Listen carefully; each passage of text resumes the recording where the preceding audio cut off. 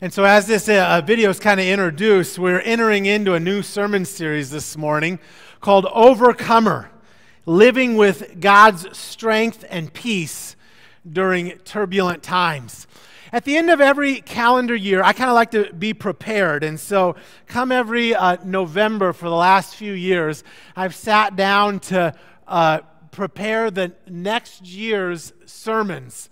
And I'll enter into it with prayer and trying to think about what will be most helpful for the church and what we'll be going through and what God wants to lay upon our hearts. And so last November, I sat down and I wrote a sermon series with this title, Overcomer, Living with Strength and Peace During Turbulent Times. Now this sermon series was planned pre-pandemic days. And that actually gives me a lot of confidence that what we are about to enter into is from the Lord.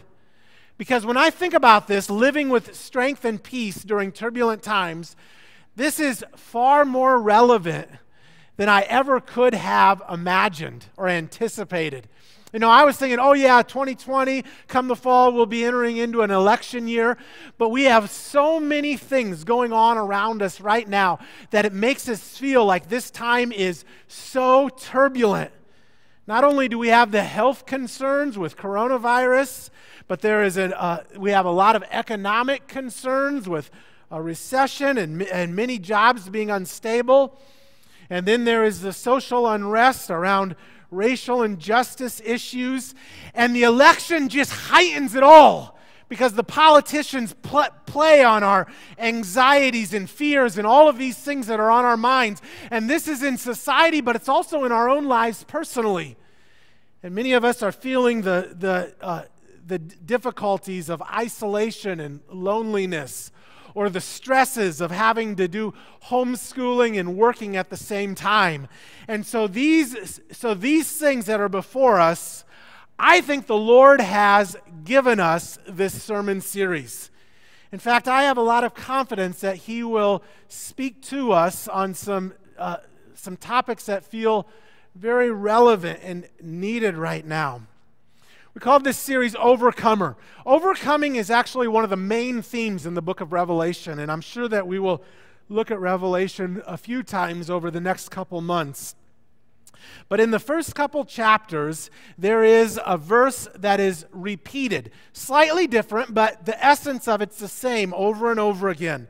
In the Revelation 2 and 3, there are 7 letters to 7 churches, and each one closes like this. Whoever has ears, let them hear what the Spirit says to the churches, to the one who overcomes. And then this is where it differs a little bit to each church. But this is the part I want to, the part that is repeated is the part I want to use for us to enter into today's message. Whoever has ears to hear, let him hear what the Spirit says to the churches. You know, my heart is that as we enter into this new sermon series, that we would have ears to hear, that we'd be humble. As I said, I have the conviction that God is leading us as we look into His Word around these topics of overcoming.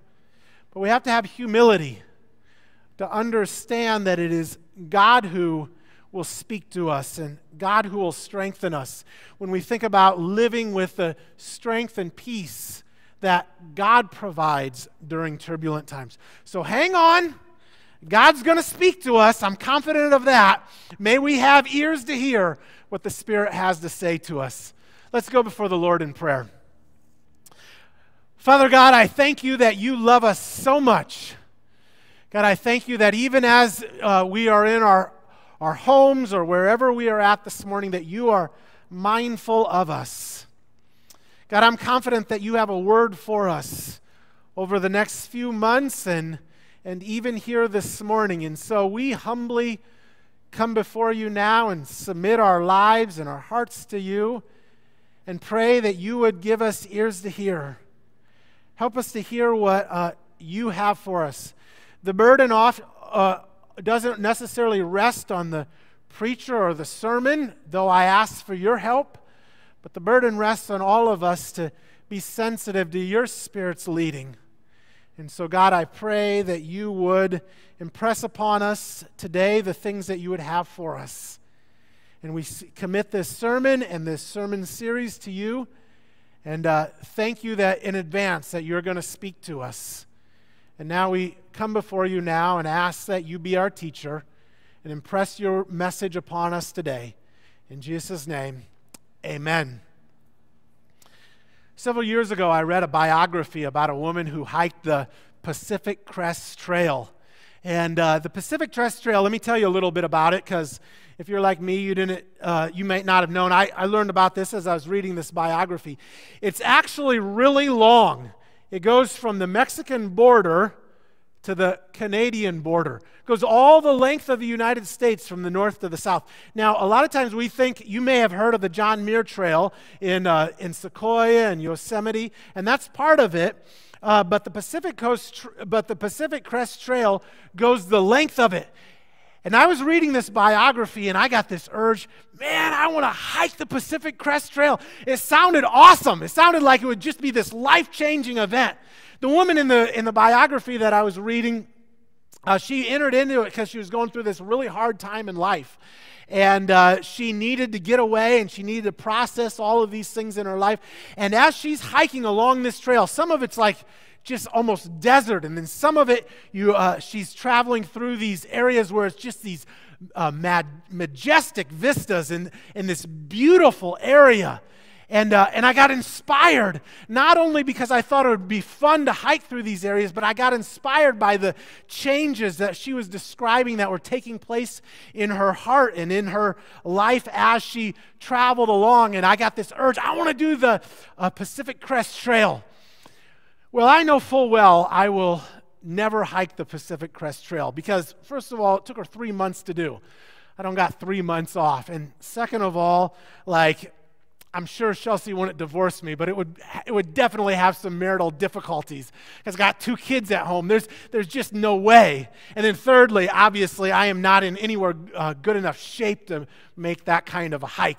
But the urge is still there because I love the idea of the challenge of it. And I love the idea that in the challenge of it, that I would be changed somehow along the way. The great Olympian Jesse Owens, he won 4 Olympic gold medals, said, "If it doesn't challenge you, it won't change you." And I think there's some truth to that. As we enter into this new sermon series, there are challenges before us. In fact, the things that we're going to talk about are probably just as challenging as hiking from the border of Mexico to the border of Canada. This is a major undertaking. Not the sermon series itself, but the topics of it. The things that we're going to talk about are things that will touch us at some of the most difficult things in our lives. There is a challenge in it. But my prayer is that if we submit ourselves to the Lord, that He will change us along the way, that we will be sensitive to the Spirit's leading. Some of the topics that we'll be covering over the next few months are overcoming falsehood with truth, overcoming busyness with God's priorities, evil with good, apathy with seeking God, anxiety with peace, fear with faith, loneliness with togetherness, confusion with wisdom, divisions with unity, temptations with Scripture, and death with life. These are some of the topics that we will be considering over the next few months. And if you look at that list, these are some major things. These are some important issues. In fact, I hope that some of those jump out at you and say, well, that's what I need. That's the relevant issue that I'm dealing with right now. These are important things. These are challenging things, but it's exciting because with the challenge comes the anticipation of change and God's transforming work in our lives. Now, as we enter into this series, we understand that the place where we have to start is the deepest part within us, our core, those things that rest right on the inside and that influence how we see ourselves in the world around us. You see, any challenging trip like hiking the Pacific Crest Trail, the reason it changes us is because we begin to see the world differently, and we actually begin to see ourselves differently. And so that's where we've got to start in this sermon series today. We're kind of laying the foundation. And here's the foundation. We must truly begin to find our identity in Christ. The core of who we are, we have to see it in relation to being joined with Jesus, being united with Christ. We have to find our identity in Christ. Some of you work in a business or an organization. Some of you own a business or you run an organization. And you know that in that business or that organization, if you're going to see significant change, you have to change the culture of the organization, right? You have to, if your employees or your coworkers are going to begin to approach their job differently or have different attitudes in the working environment, then you've got to change the core of it, the culture, in a sense, the organization's DNA. Now, I'm not a business leader, but as a pastor, I want to emphasize this as strongly as I can. If we are to be overcomers, we've got to change the core of how we see ourselves. We have to truly find our identity in Christ. For until we begin to think of our whole lives and the world around us and our relationships and how we approach circumstances and difficulties, until we begin to see those things in light of being united with Christ, then we are destined to not be overcomers, but to be defeated. And so we start with finding our identity in Christ. Why? Because it is Jesus who has overcome the world. If we are to be overcomers, we must align our lives with the one who has overcome the world. Let me just say that one more time. If we are to be overcomers, we must align our lives with the one who has overcome the world.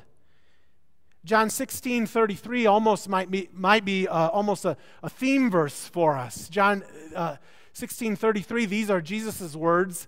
I have told you these things so that in me you may have peace. In this world you will have trouble, but take heart. Jesus says, I have overcome the world. The word overcome here in the Greek word is nikao. And it's a word that means to be victorious or to prevail or to conquer. It's the opposite of being defeated. And in the Bible, this word nikao is always used in relationship to difficult situations or to difficult circumstances. And so as Christians, it means that if Jesus has, first of all, nikao, if he has, first of all, overcome the world, then we must align ourselves with him so that we can then begin to experience victory. We can prevail over, we can conquer the sin in our lives, the temptations, the habits, the addictions, the trying and stressful situations. If we are to be victorious through Jesus, then we must rely on his strength, power, and wisdom in us. You see, in this verse, we have the thought that Jesus is very upfront with us. He says, in this world, you're going to have troubles, that you're going to have difficult things that you go through. In fact, the context of this verse, Jesus has been telling the disciples that he is going to go into Jerusalem and be crucified on a cross. And he talks about how he's going to turn their grief into joy. He's talking about the troubles that they will have. He's first of all going to have troubles, but he's going to overcome that. He's going to transform that for his victory. And he says, I've told you these things so that even when you go through the difficult things, even when you witness my crucifixion, even when you experience the trials of that, you're going to have peace. You're going to overcome it. And then he assures us that in this world you will have troubles. And believe me, the disciples had troubles. All we have to do is read the book of Acts, and we read about the persecution. Almost all of the disciples were martyred, put to death for their faith. And yet every one of them lived as an overcomer. Why? Because they had been united with Christ. Do any of you have troubles? I know I do. I have worries and anxieties, concerns about those that I love, lies that I believe in my heart, fears and temptations and confusion, wrestling with apathy towards God. One of the things that probably weighs on me the most right now is I long to see my son Dawson really follow the Lord with all his heart. You know, he's getting to the age where the peer pressure is more significant. In kindergarten or whatever, all the kids kind of want to be good, but as he gets older, the peer pressure becomes greater. And I know that it'll increase. And there's not always the desire to do the right thing. And so my heart is burdened to disciple him well and to see him to grow up to be a man of God. My heart aches as I pray for him. We all have troubles. We all have difficulties that weigh on us. And as we said, how will we live with strength and peace in turbulent times? Well, the first and most important step towards strength and peace in turbulent times is to know that we belong to Jesus and that he has overcome the world. In other words, we must find our identity in Christ, and then we will have what we need to overcome the world. Okay, I want to give us a little hypothetical situation because I know we are in August in Southern California and there is no way that it's going to rain outside today. But let's use our wild imagination and say that it is pouring cats and dogs outside right now. And good thing I brought my umbrella because this is going to keep me dry because it is raining outside. But what if I head outside and I don't want to get soaked from head to toe and I've got my umbrella, but I don't even ever open it up. I'm just swinging it around. Maybe I pull it out, and if it's long enough, I use it as a cane. I've got my umbrella, but I get frustrated. Why am I getting so wet? I thought this umbrella was supposed to keep me dry. You see, the key to an umbrella keeping you dry is what? You've got to open it, right? And Jesus has overcome the world, and he has made us overcomers, but we've actually got to live into that. And that's what this series is all about. It is to find our identity in Jesus and then to live into the peace and the strength that he has given us. Scholars estimate that John wrote his gospel in the 50s or the 60s, most likely the early 60s from the research that I have done. And so John wrote these words from Jesus in John 16:33 in about 60 A.D. And then he had about 25 years to mull them over in his mind again and again until about 90 A.D. he wrote 1 John. And reflecting upon Jesus as overcoming the world for a couple of decades, here's what comes out of John. 1 John 5, I want to read verses 1 through 6. Whoever believes that Jesus is the Christ is born of God, and whoever loves the Father loves his child as well. This is how we know This is how we know that we love the children of God, by loving God and carrying out his commands. In fact, this is love for God, to keep his commands, and his commands are not burdensome. For everyone born of God overcomes the world. There's that word, nikao. Everyone born of God overcomes the world. This is the victory that has overcome the world, even our faith. Who is it that overcomes the world? Well, John has already recorded that Jesus has overcome the world. Now he says the one who overcomes the world is the one who believes that Jesus is the Son of God. This is the one who came by water and blood. Jesus Christ he did not come by water only, but by water and blood. And it is the Spirit who testifies, because the Spirit is the Spirit of truth. In this verse, John now has taken what Jesus has said about himself, that Jesus was the overcomer, and now he has identified those that are followers of him with Jesus. There's that identity in Christ. He says, who is it that overcomes the world? Only the one who believes that Jesus is the Son of God. You see, when Jesus is our identity, when we have found our lives in him, then we become overcomers. Now, John gives two qualifications here to being overcomers. First of all, he says that if we want to be an overcomer, we have to believe in Jesus. Now, whenever the Bible talks about believing in Jesus, it's more than an intellectual assent, right? It's more than just knowing facts and figures. It's always talking about trusting in him and relying on him and looking to him in our lives. And so so if we are to be an overcomer, we must trust Jesus. And so let me just pause for a moment and ask you to genuinely reflect upon this question. Do you really trust Jesus? Yes, I am sure that you may say, yes, I have an understanding of who he is, and I've been saved, I've placed my trust in him, but do you really trust him in all areas of your life, or are there areas right now that God is calling you to move into greater trust in him? The first qualification for us to be an overcomer is that we truly believe in Jesus. And then the second one that John gives us, he says that we must obey God's commands.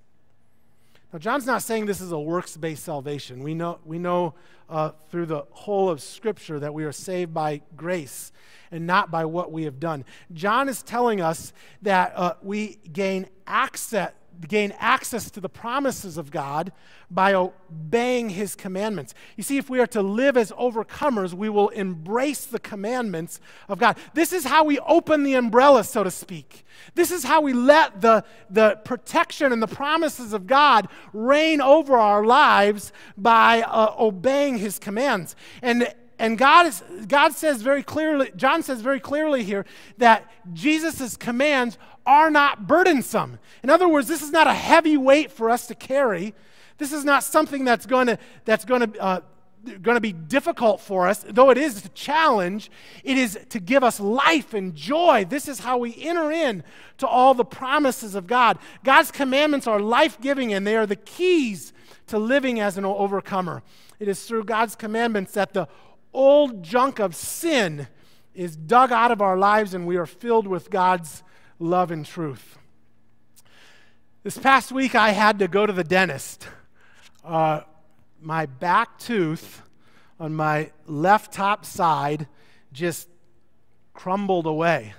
I was flossing one day, and I got this, and I felt this stuff like kind of just falling down on my tongue, and I opened it up. I said, "Oh, gross!" First I thought it was an old filling, a loose filling that had come loose, because I've got a few fillings, and I looked at, and it was white, and I thought, maybe this is a white filling. I called my dentist. I set up an appointment. He said, "No, your tooth must have had a deep cavity, and it corroded the whole tooth, and the tooth just came out." And so then I had the fun experience of him getting out his drill, and you can only imagine the joy I had Tuesday afternoon. But he dug out all the old stuff of the cavity, and then he filled it in with what he called a nice silver filling. And when we recognize that our tooth is falling out, it's not going to be enough just to dig out the old, right? You got to fill it in with something new that's going to protect us so that the cavity won't continue to spread. And the same thing when it comes to our overcoming in our lives. A lot of people are just digging at the sin. They recognize the injustice in this world. They even recognize things in their own hearts and in their lives that are not right. And we just keep digging. the thing is that we have as believers in Jesus is that we have something to fill back in with. Many people are trying to change without God, and the way that it usually ends up is very ugly because we just make things worse, or the turbulent times get the best of us. I'm not a historian, but as I've studied the different major societal movements throughout history, they've almost always have been spearheaded by people of faith. Martin Luther King, Abraham Lincoln, William Wilberforce, Sojourner Truth, and the list could go on. But all of them were people of faith that looked to call upon the Lord and to rely on His strength. You see, it'll end ugly if we just dig away at the cavity, but we never have a filling. And God can give us what we need for deep and lasting change. It is God alone who can give us the filling. And that's where we'll be at for the next few months, that God's going to fill in. Where we have dug out the fear, He fills us in with faith. Where we have dug out the anxiety, He fills us in with peace. Where we have dug out the divisions and the difficult relationships, He fills it in with togetherness. Where we have dug out the temptation, He fills it in with the strength of His Word. And God gives us the filling. We come in at these cavities that are in our lives and we dig them out. And it's painful. I hate it when the dentist comes in with that drill. And it's painful and we dig it out. But the good news is that we get it filled back in because our lives are found in Christ. And so John gives us here in John 5 4 things to become overcomers. 4 fillings, so to speak. First of all, he gives us our new identity in Christ. Remember what he said in the first verse? He says that we are God's children and that we have been born of God and that He loves us. We have to get this filled in with our identity in Christ. And then John talks about God's commandments. And remember, he said that God's commandments are not burdensome. This is a filling that God gives us. He gives us truth that guides us in the way that we are to go. He gives us things that we can hang on to that will fill us up and help us to live as overcomers. And thirdly, He gives us forgiveness. This is when John talks about how victory is ours through Jesus' death and resurrection. And God has given us forgiveness. And so forgiveness is a key to, first of all, forgive ourselves and also to be able to extend forgiveness to others. That's a key. Both the forgiveness of ourselves and the forgiveness of others. That's a key to being an overcomer. And lastly, the Holy Spirit. And John calls the Holy Spirit the Spirit of truth. In the Holy Spirit, we have God's truth and power. I think these are just the foundation.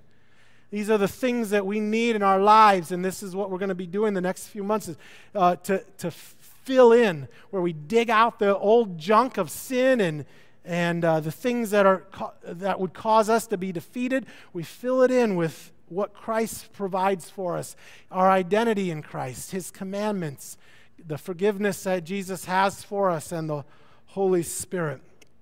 And when we learn to live into these things, and we learn for Christ to be our identity, then our lives become, we become overcomers.